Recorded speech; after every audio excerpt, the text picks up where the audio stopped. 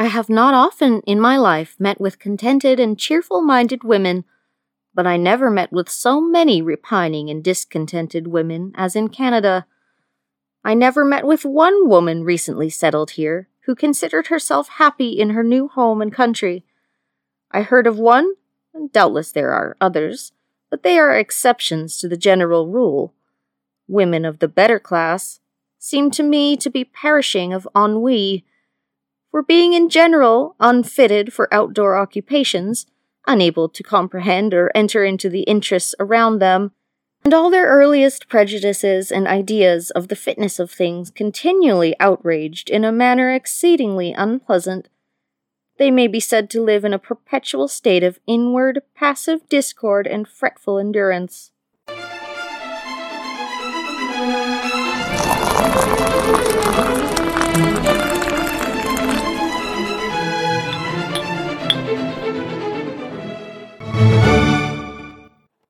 Once upon a time, Catherine Parr Traill was one of the most famous housewives in Canada.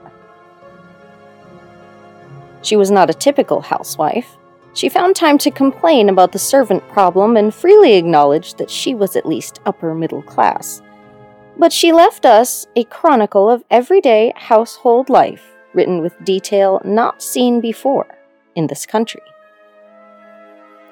Parr Traill came to Canada, or what would eventually be Canada, at a time of great change. Between 1713 and 1763, Acadia and New France were turned over to the British, and the Acadians were expelled from their paradise, though many returned after 1763. In the late 18th century, the American Revolutionary War sent United Empire Loyalists fleeing across the border, some 30,000 to the Maritimes, about 2,000 to Quebec, and some 7,500 to the almost untouched territories north of the Great Lakes, that would soon be dubbed Upper Canada. Some Loyalists were white, some were black, some were native, and some were true blue English. Others were Pennsylvania Dutch, of German origin, and Amish or Mennonite background. Some were able to cling to their worldly goods and arrive in Nova Scotia, if not rich, then at least well off. Others escaped with nothing more than the clothing they wore and a barrel full of belongings. What they had in common was their determination to make a new life under the British Crown. Each family received a grant of land and enough food to see them through the year. They were followed over the next 50 years by a deluge of immigrants from Europe. Between 1806 and 1844, the population of Upper and Lower Canada, now Ontario and Quebec, almost quadrupled, from just over 300,000 to almost 1.2 million.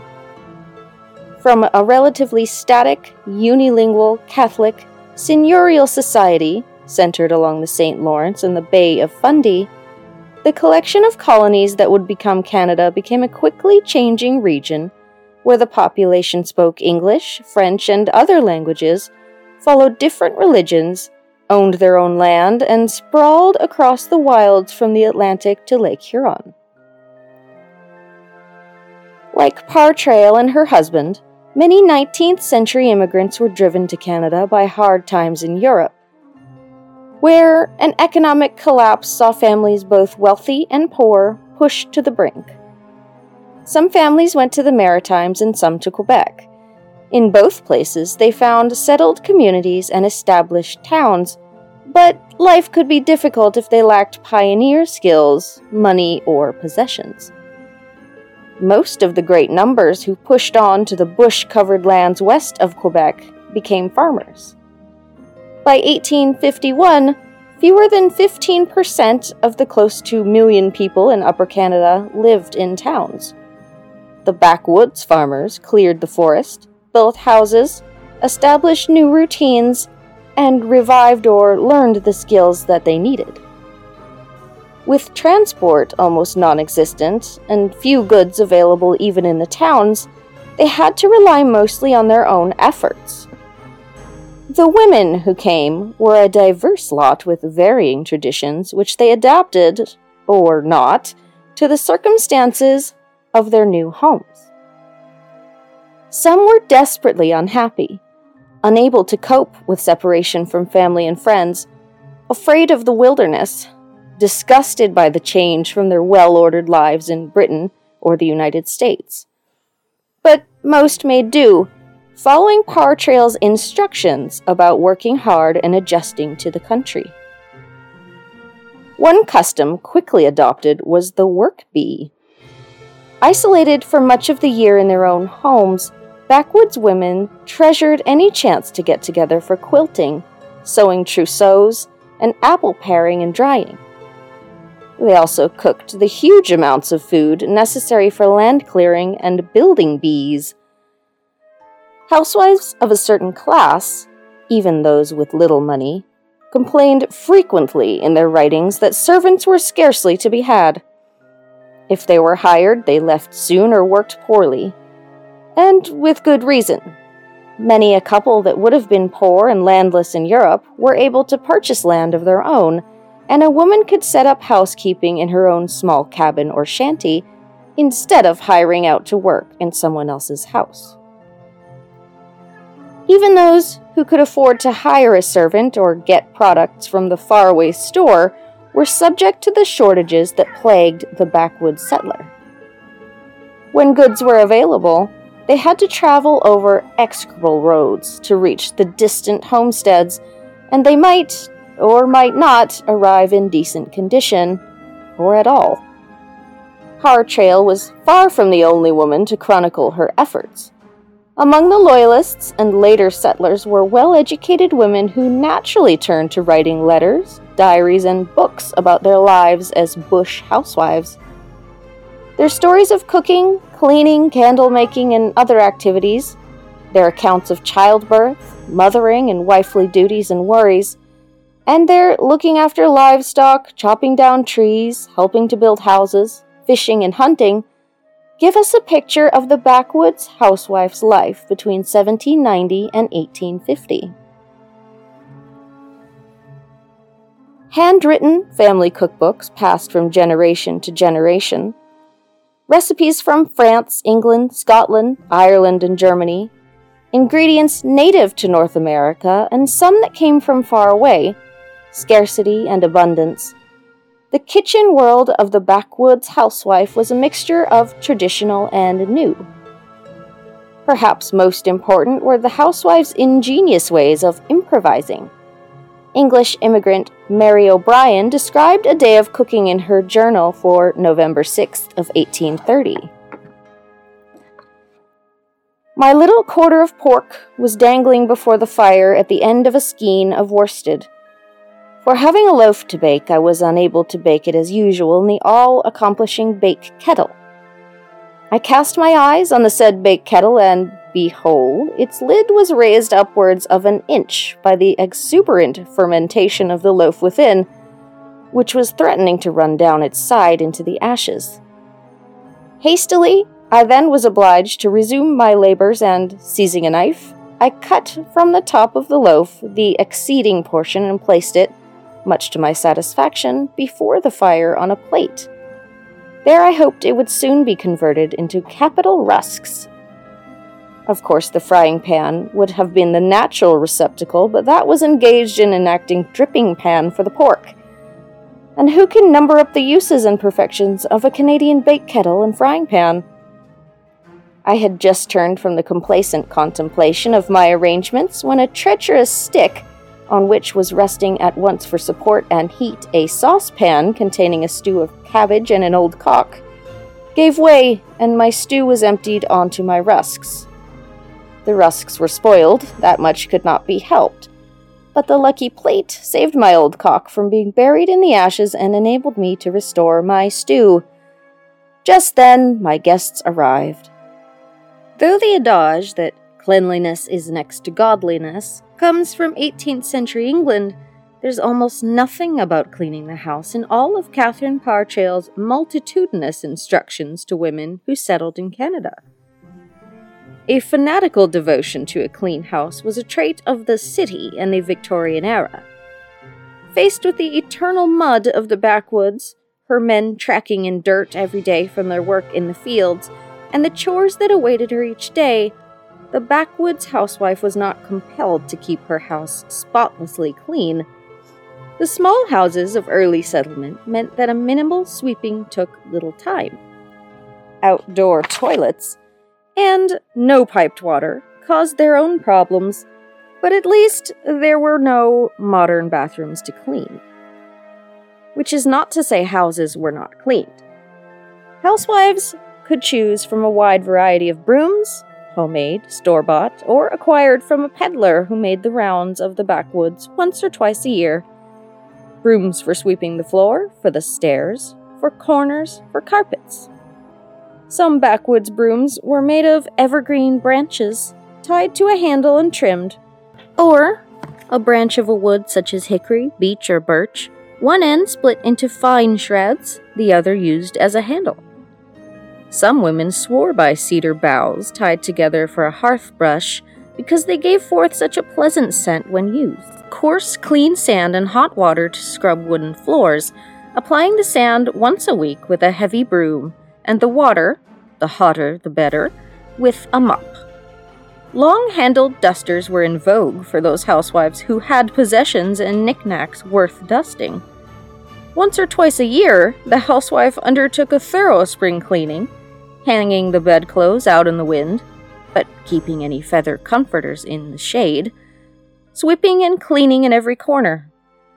This was the time to turn mattresses that were made of evergreen boughs, corn husks, straw, or feathers.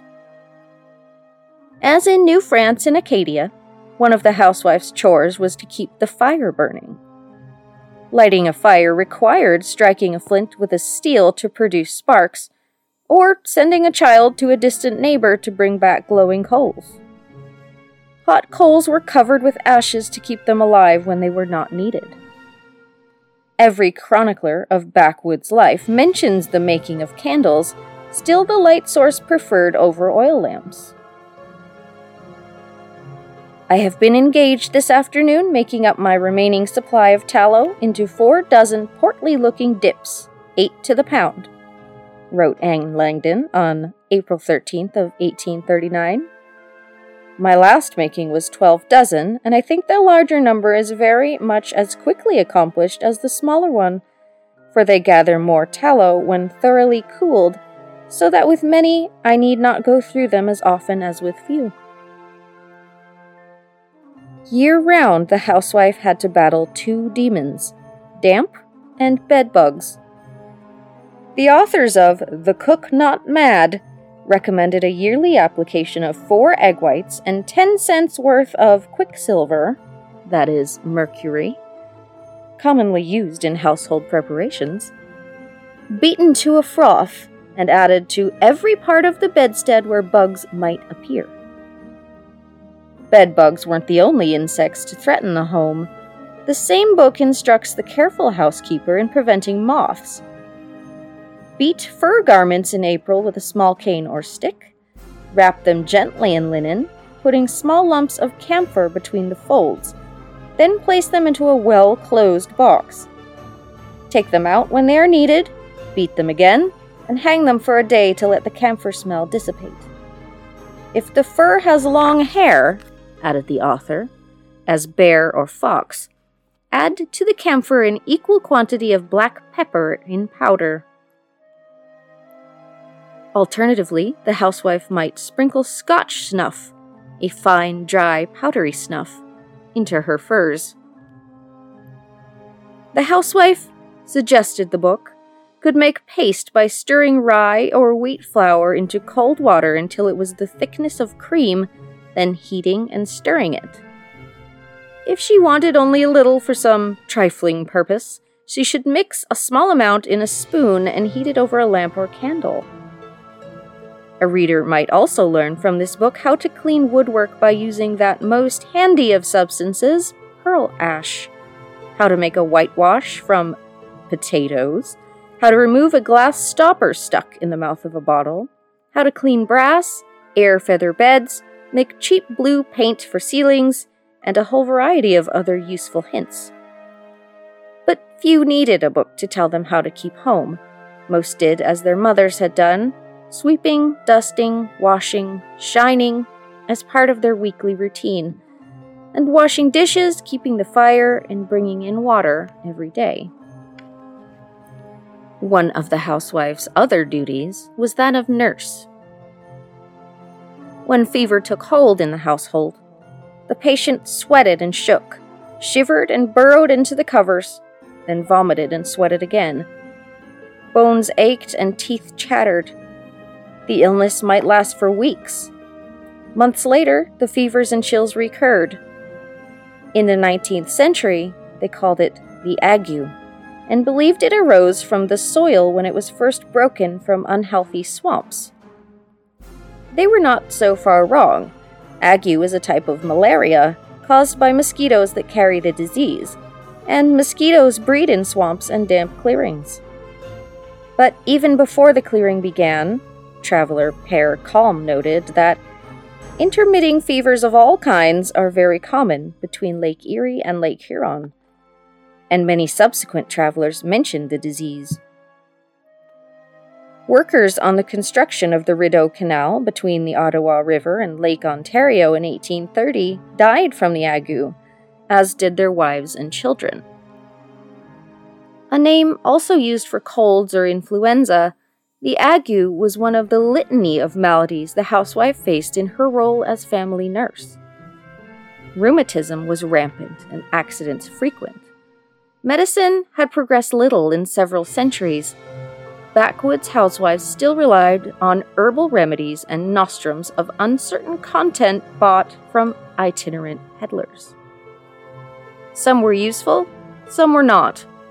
Though it was known fairly early that quinine could help with the ague, even Catherine Parr Traill recommended calomel, mercurous chloride that had a strong cathartic effect and was long thought to be a cure for many diseases and conditions, as well as Epsom salts and quinine.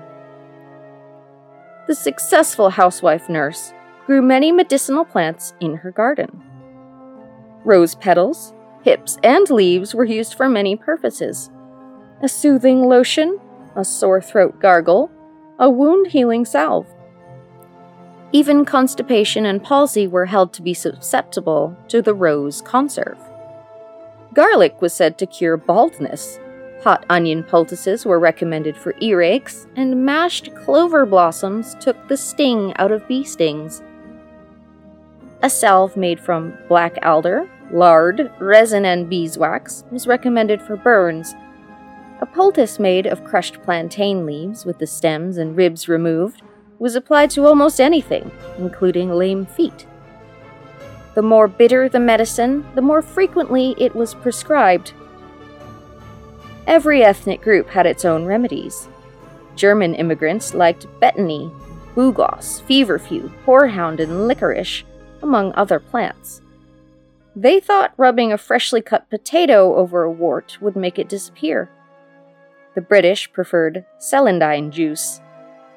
Parr Traill suggested marigolds as the all-purpose plant, good for treating cuts, bruises, burns, and gangrene, as well as for coloring cheese, butter, and wool. A housewife was expected to help the neighbors should the need arise.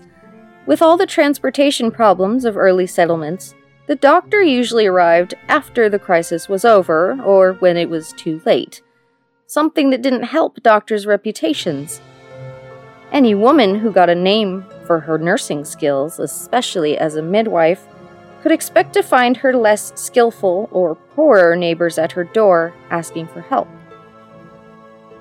At 9 o'clock one night, as she felt symptoms of impending childbirth, Mary O'Brien and her husband Edward sent for the doctor and the wife of an employee, the only available woman in the area who could speak English. The woman arrived, the doctor did not, and O'Brien prepared herself in her room. Very rapidly, a daughter arrived into her father's hands. The doctor arrived in time to congratulate the new parents, eat supper, and go to bed.